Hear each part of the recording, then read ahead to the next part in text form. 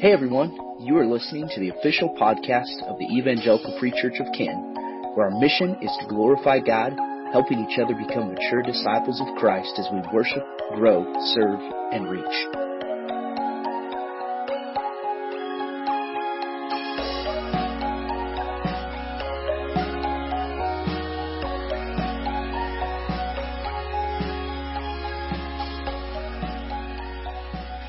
Take your Bibles and open up to Matthew chapter 6. Matthew chapter 6. And does anyone need a Bible? Put your hand up and we will make sure you get one. Okay. Matthew chapter 6. And we're continuing. This is our second week in the series that we're calling What Did Jesus Say? And the whole purpose of this series is to look at some important subjects that relate to the Christian life. So what that means is, if I say I'm a follower of Jesus, and the Bible talks about these things, what did Jesus say about them? Why should I care, ultimately? And last week we talked about prayer. And this week specifically, we're going to be asking the question, what did Jesus say about fasting? Now, I'm curious here, how many of you have heard at some point or another a teaching on fasting? Just put your hands up and let me see. Okay, a handful of you.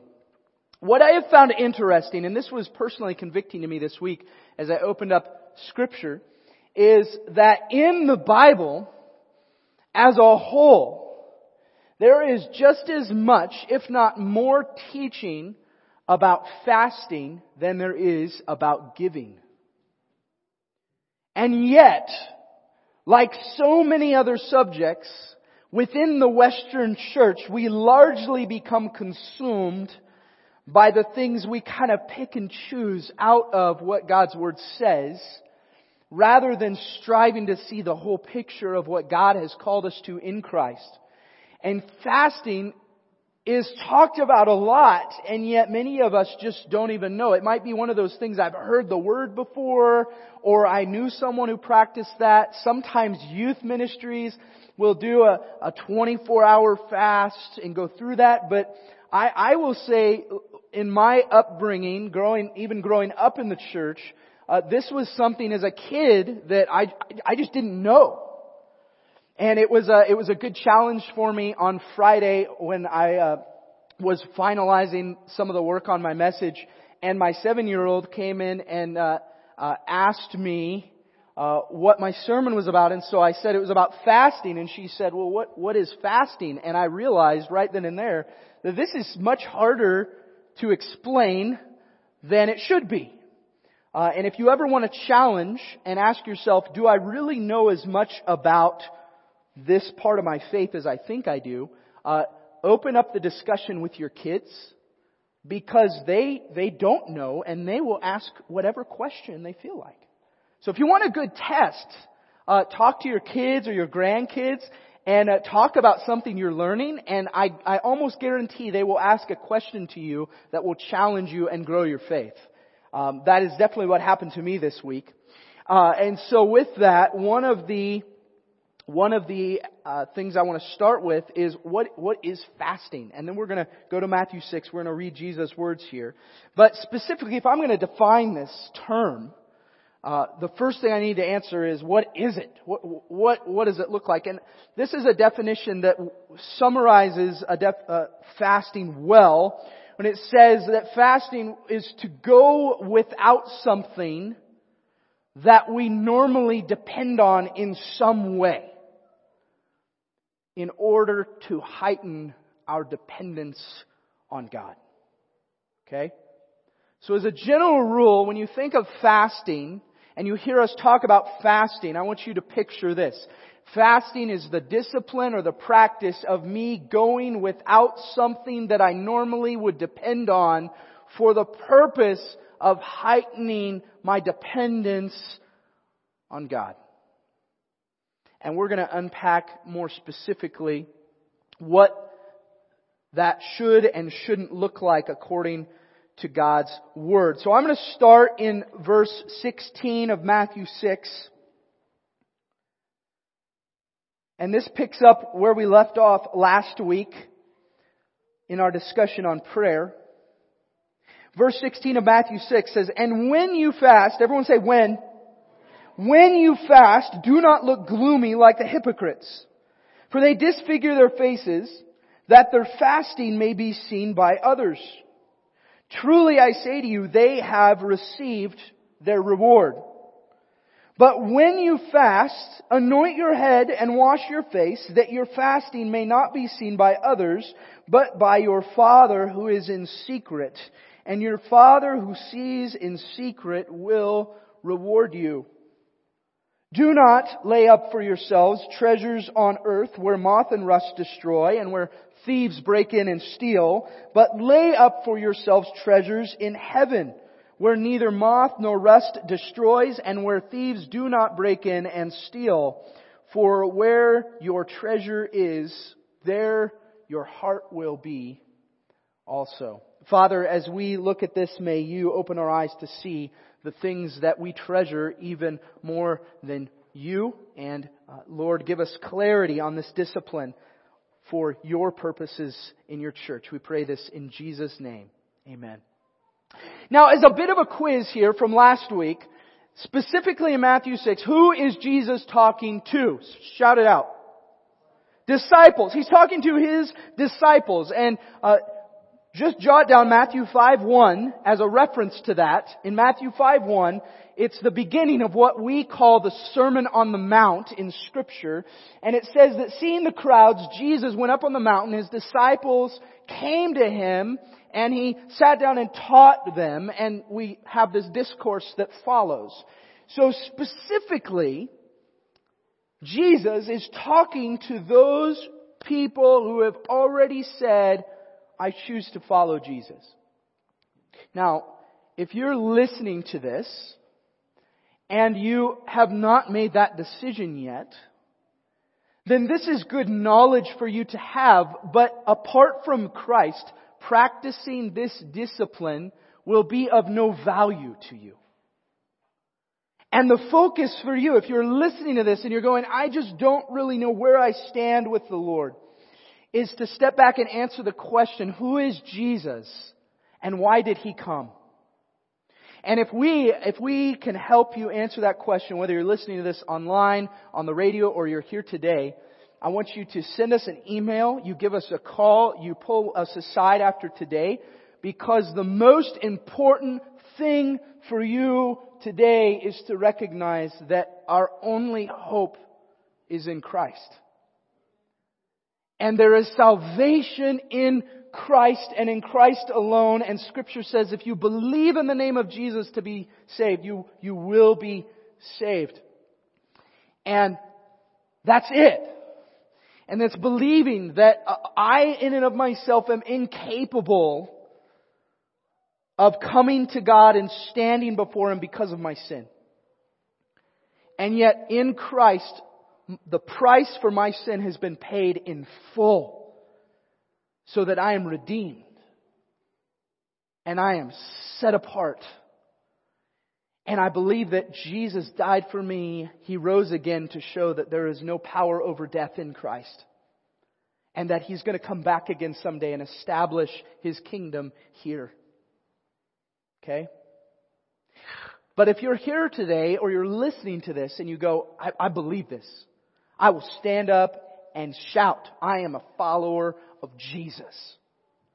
Then this discipline and the practice and learning of the significance of this is important.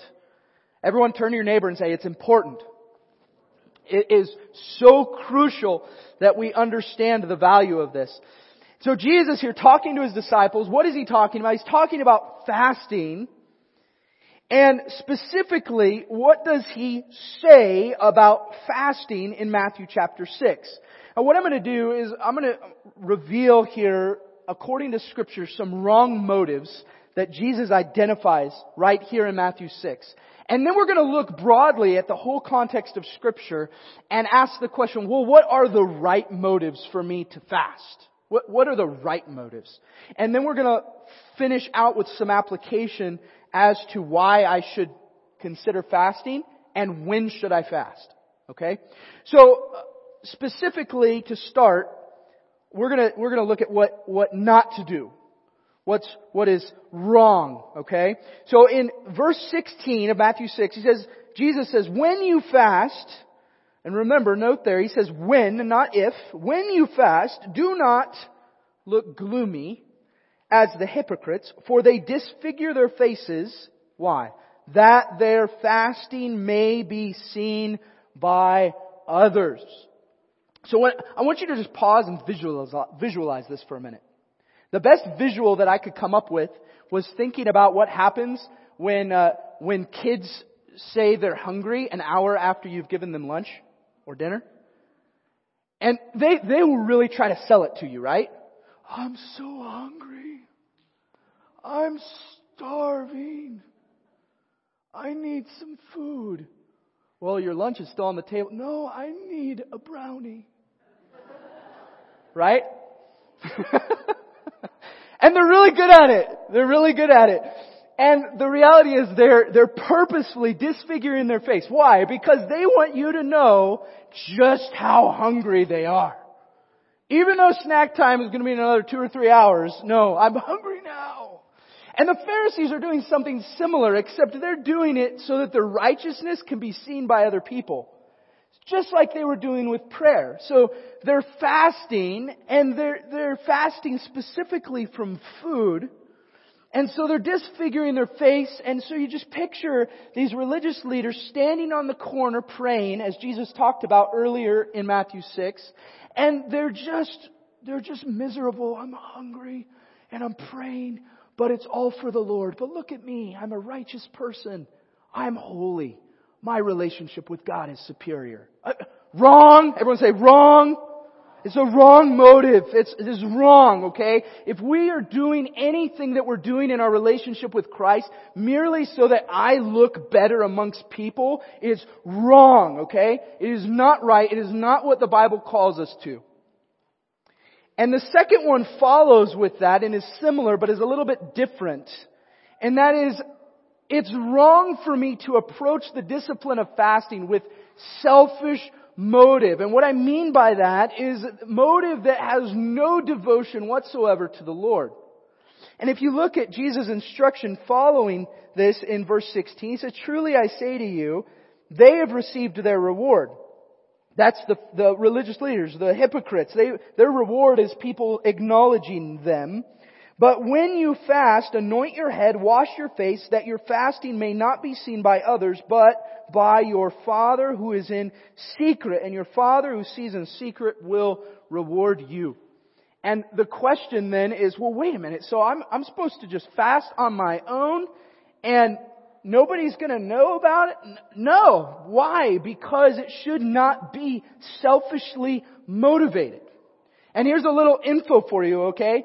When the Bible talks about fasting, it's not talking about a intermittent fasting eating plan. Not the same thing, okay? This is a specific, if we go back to our definition of fasting, it is I am choosing to do without something that I would normally depend on so that my dependency on God is heightened. And if I do this just because, man, I'm going to personally increase my own spirituality right now by doing this. It's about me. If it is about me, then I am sorely mistaken. Because when I come to faith in Christ, it should be a shift where it is less and less and less about me and more and more and more about Him. Every day, every moment. And when I see my tendencies to pull towards the selfish, it should drive me back to my knees and go, I need to depend fully upon my God. These are wrong motives. Everyone say wrong. So now I want to go to some other places in Scripture and look at some examples of right motives for fasting. Because Jesus makes it clear to His disciples, this is a when, not an if. It's assumed here that followers of Christ are going to be fasting. Now, a little sidebar here and a little historical note for you. Per the law of the Old Testament, the Israelite people were only required by the law to fast once per year. And that once per year was the Day of Atonement. And the Day of Atonement was the one day where the chief priest could enter the holy places and make sacrifice to atone for the sins of the people. And this practice, the Day of Atonement, foreshadowed the need for an ultimate sacrifice that would atone for the sins of mankind. So every year, until the coming of Christ, every year, this was practiced and had to be. There was an elaborate ritual that would go into how the chief priest dressed and washed himself and prepared to enter the presence, really the dwelling place of where God resided amongst His people. Now, the amazing truth is, if we read Hebrews 10 gives us this hope where it says, since we now can enter the holy places with confidence through the blood of Jesus, let us hold fast, let us draw near, let us, I call it the Hebrews let us passage. But we've been given the ability to enter the presence of God through Christ. And so the Israelites, per the law, were required to fast once per year. Well, the religious leaders of that day and age, they were fasting twice per week. And we're doing so with wrong motive. And if you want a reference for that, Luke 18:2, we see biblically that they were practicing this multiple times per week. And so the question becomes, in the midst of this, what are the right motives for me to practice this discipline of fasting? And the first one of those is to worship. To worship. In Luke chapter 2, we have this example of Anna, the prophetess, who was sitting outside the temple when Jesus was dedicated by Simeon. And this is an amazing testimony of this woman's faith. And we don't often hear about her because there's such a small portion of Scripture devoted to her. But in Luke chapter 2, it says that there was a prophetess, Anna, the daughter of Phanuel of the tribe of Asher. She was advanced in years, having lived with her husband 7 years from when she was a virgin. And then as a widow until she was 84, she did not depart from the temple, worshiping with fasting and prayer night and day. And coming up at that very hour, she began to give thanks to God and to speak of Him to all who were waiting for the redemption of Israel. Talk about a powerful testimony of faith.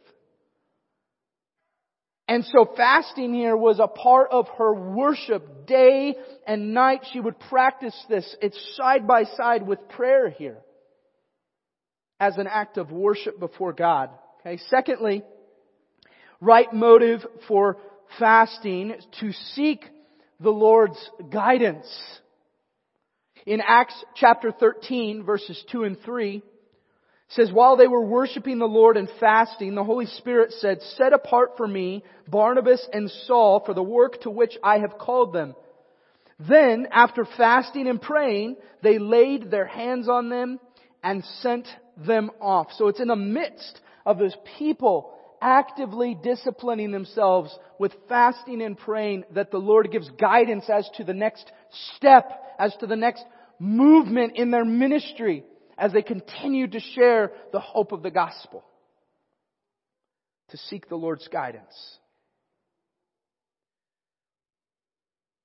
Thirdly, to repent. Now this one may be one of the most common that if you have practiced fasting before, that it may have come up.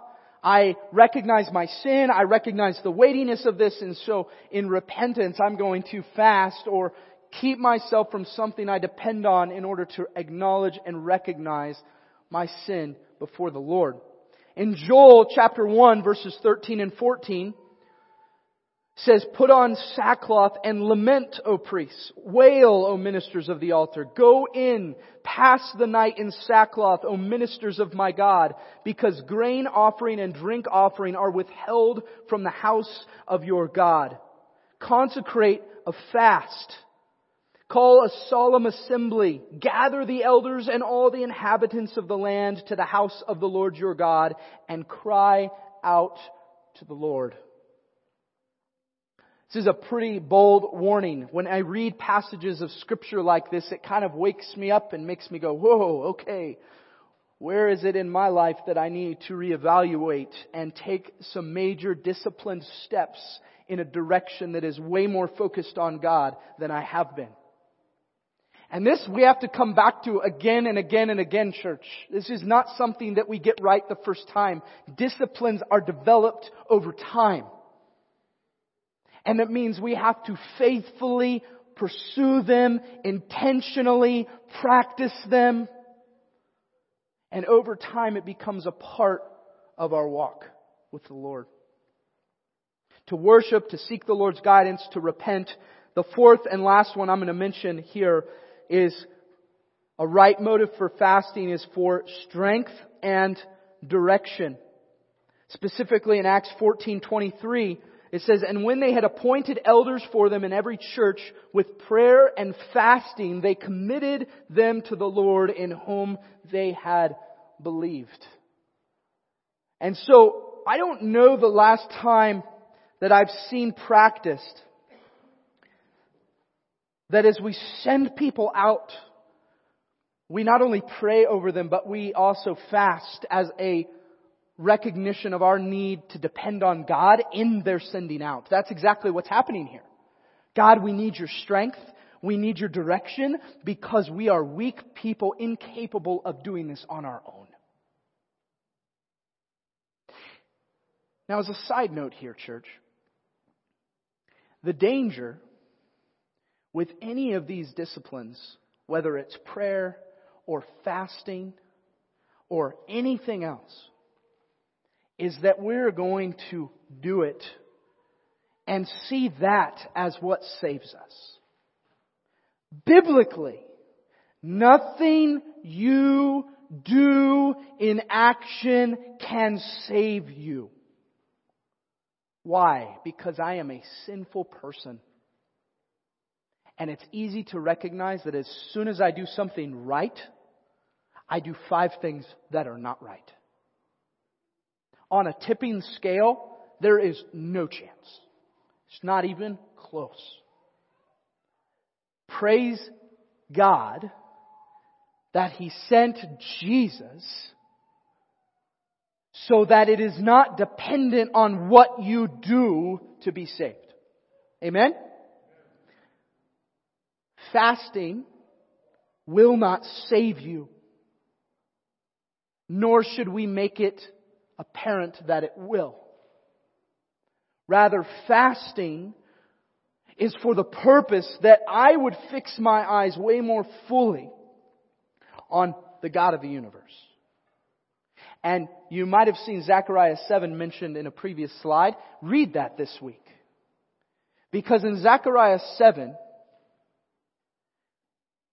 God speaks through the prophet and He asks the question, was this fasting that you've done, was it really for me? And the people hardened their hearts. And it actually says in Zechariah 7 that they made their hearts diamond hard. What a descriptor. And if we are not careful, we will do the exact same thing. Now, the next question, why should we fast? And there's 2 reasons I'm going to give you. The first one, fasting reveals the reality that we are not God. What do I mean by that? We need nourishment. You and I need food to survive. And for many of you, you would probably recognize that you need food to have a good attitude. Anyone here get hangry really easily? I do. Okay? And that's oftentimes in our house when things are just chaotic. There's two questions we have to ask is, are we hungry and are we tired? And if the answers are both yes, then we just need to stop, set aside what we're doing, eat some food, take some time, and re-engage after the fact. And usually it goes way better, right? What does this reveal? I need nourishment. I am dependent on something external in order to sustain me and give me energy and strength. God is not. God is not dependent on earthly nourishment in order to thrive. He just is. Not only this, we need direction. I don't know about you, but I have no idea what my week is going to bring. I have a schedule. I'd like it to stay that way. Do I have control over that? No. Do I know or have any idea what the next 5 years are going to hold? No. Why? Because I'm not God. And we get in this mode, church, where we convince ourselves that we are. And then we get really upset when things don't go the way we planned. Last year revealed that 100%. God doesn't need direction. He already knows. Nothing surprises Him. He's the only one who knows the day Jesus will return. And it's going to stay that way until He does. We need salvation. It's made glaringly obvious by our sin. God doesn't need saving. He is. He's perfectly holy. When I fast, I recognize my frailty. I recognize my mortality. And that recognition should drive me back to the God of the universe. Secondly, why should we fast? Fasting reveals what controls us. And in Luke 21, Jesus gives a specific instruction about removing those things which would control you from your life. But you want a good test of this, think about something that you regularly depend on day to day and remove it from your life for 24 hours. Some good examples of this. Social media. Everyone here could benefit from an extended fast from social media. Okay? But something you'll find interesting, if you remove yourself from that, you will find yourself drawn back to it over and over after just a short amount of time. Media in general. You want a challenge? Try to go an extended period of time without media. And without even thinking about it, you'll grab the remote. You'll grab your phone. Because we have lost the ability to fill time with anything except entertainment. Here's another idea. Take 24 hours, one day a week, and unplug from everything. Just one day. One day. The Lord called us biblically to take a Sabbath day, right? Well, I'm going to tell you, it's not a Sabbath day if you spend the day worrying and speculating over what's happening around you and what's to come. That is not a Sabbath day. Sabbath is meant to be a day that we step back and we focus specifically on the Lord. Fasting reveals really quickly the items in my life that are controlling my affections. So when should we fast, church? The answer is simple. We fast until Jesus comes again. Now, this does not mean you start today and you keep fasting until Jesus comes again, because I promise you, you will see Jesus before He comes. Okay? Don't do that. Alright? Well, and I guess I should take that back. I don't know, because Jesus could come back tomorrow and you would probably survive until tomorrow without food. So, just dismiss that statement. All I'm saying is, you need food. Okay? The reason I put this in here is because in Matthew 9, Jesus is approached by the disciples of John. And they came to him and said, "Why do we and the Pharisees fast and your disciples do not?" Jesus said to them, "Can the wedding guests mourn as long as the bridegroom is with them?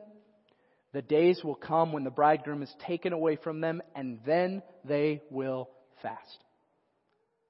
It's expected and anticipated by Jesus that His followers will actively devote themselves to the practice of fasting after He leaves.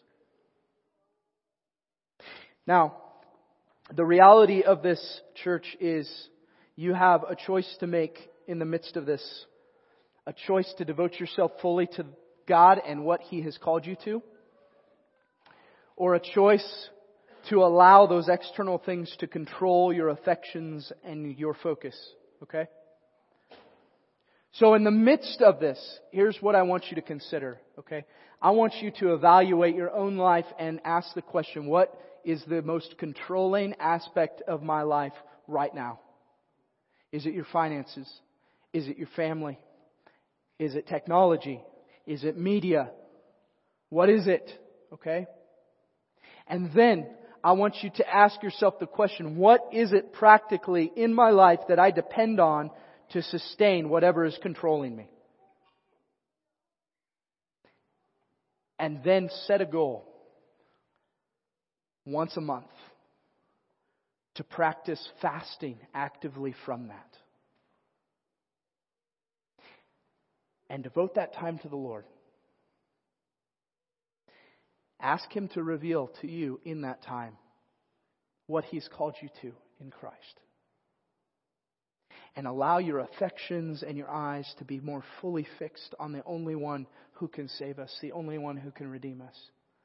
And I'm here to tell you, church, culture is not going to get better. So stop anticipating that it will. It won't. Jesus told us it won't. In fact, He promised that it was going to get worse. But our hope is not here if we're in Christ. Amen?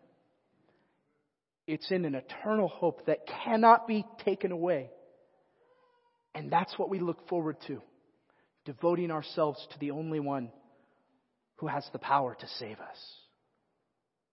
So what we're going to do as we close today is we're going to pause a minute. And as you came in, you probably saw these cups. These are our communion elements. If you didn't get those, you can go right now and grab them off the table. Okay? And by the way, sidebar on this, some of you noticed that this is white grape juice instead of red. Hashtag COVID. They told us they ran out of red grape juice. So here's what I'm telling you, okay? This grape juice has been washed white, just like we have been by the blood of Jesus. All right? But what we're going to do is we are going to pause for a minute. I want you to evaluate those questions in your own life. What controls me? Where is my focus? Recommit to the Lord. Okay? And then during that time, we're going to have a special number played, and then we're going to take communion together and sing one last song as we prepare to go out into our community with the hope of Christ.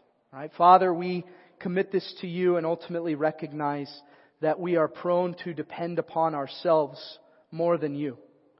Break us from those things that control our affections and focus our attention on You, I pray in Jesus' name.